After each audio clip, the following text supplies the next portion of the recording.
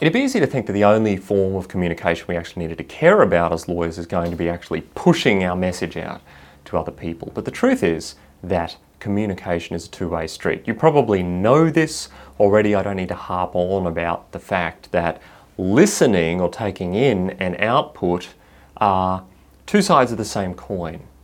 But as lawyers, we can get a little bit obsessed with the process of getting the message out, and as a result can skip some fairly fundamental, important steps when it comes to actually listening. Now, it might be listening to the court, it might be listening to our clients, it might be listening, and I'm air bracketing that for a reason, to our documents. Whatever it is that intake of information that we need to ensure we do properly, because if we don't do that part properly, we can easily misunderstand what it is we're supposed to be doing, what it is we're supposed to be answering, and how it is that we're supposed to be addressing the question or the issue that has arisen. I've seen in court any number of times sitting in the back of the courtroom watching a junior lawyer flounder with questions from the bench, from the judge, because they're not listening to what the question actually is. Even within the last couple of weeks I've seen it. Someone was being asked questions and they just weren't answering what they were being asked. They kept changing into other things, saying other things and not addressing the judge's question, and ultimately they were sent away to fix a number of issues. And it may be that was going to happen anyway, but it was almost embarrassing to watch to some extent. It's similarly embarrassing to watch someone engage with a new client or an existing client and leap in with their opinion, trying to fix the problem before they've fully explored what the problem is. Listening to what your client is actually saying and what they actually care about is a huge component of effective client care as a lawyer. You cannot hope to just brutally force your legal opinion and recommendation on someone if you haven't taken the time to listen to what they actually care about. And that's going to take a number of different formats. Of course, you need to listen to their words, and you need to give them an opportunity to actually speak with you. You need to let them talk, okay? That might be difficult for you. It certainly was difficult for me in the past, and I got pulled up for it a few times, and I'm pulling you up on it now in advance, hopefully, if you're doing it too many times. Listen to your client. Let them tell you their story. Let them highlight the things that matter to them. By all means, take notes, but listen to what they're saying. Also listen to what they're not saying. The questions they're not asking, the things they're not concerned with, and then you need to figure out, well, is that because they just don't appreciate that that's an issue, or is it because it's actually not an issue? And of course, the easiest way to flesh that out is to ask. Ask questions. It's part of the listening process.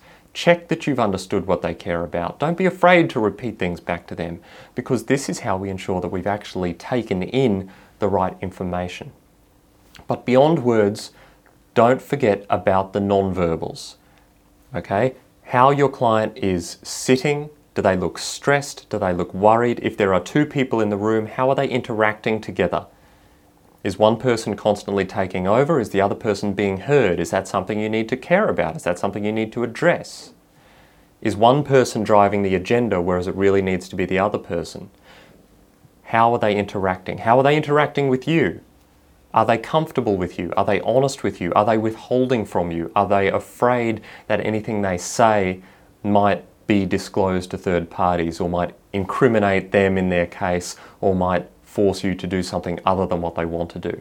What is the vibe you get from them? I know that is a wishy-washy word, kind of made famous in The Castle, that wonderful movie, but it is a big part of nonverbal communication. What is the sense you get from them about how they feel about you, how they're feeling about their legal matter, and how they're feeling about the things you're saying?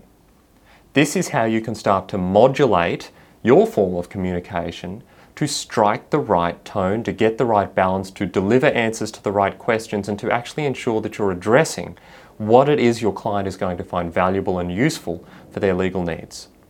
If you're not prepared to listen and ask questions, you're really working in the dark, and you're making assumptions. And that can be a very bad idea. If in doubt, ask questions, don't make assumptions. This is the basics of the listening process, and mostly what I wanted to impart to you in this short session is the importance of listening and of taking in the right information. Often, simply sitting and letting your client speak is by far the best way to get out all of the information that you need, and any amount of information that you might never have thought to ask about. Listen and let them talk. Ask questions, engage with them, and ensure that they have an opportunity to tell you their story. This is how you can develop relationships with clients, build rapport, build trust before you make assumptions about what kind of issues you need to be addressing or what kind of advice you need to be giving.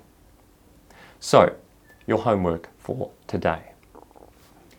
Next time you're having a conversation with someone, when you feel that you're about to leap in with an opinion, a recommendation, an expression, and don't make this just clients, practice this with family and friends in conversations, just listen. See what they would say without you diverting the conversation in the direction that you might want to take it. You might be surprised. You might learn something new, but ultimately, practice paying attention. What information did you get that you wouldn't have? How were they sitting? Were their arms folded? Were they open? Were they schlumped? Were they depressed? Were they happy? Were they enigmatic? Were they relaxed? What kind of information can you get by just paying attention to what the person on the other side of the conversation is trying to get at?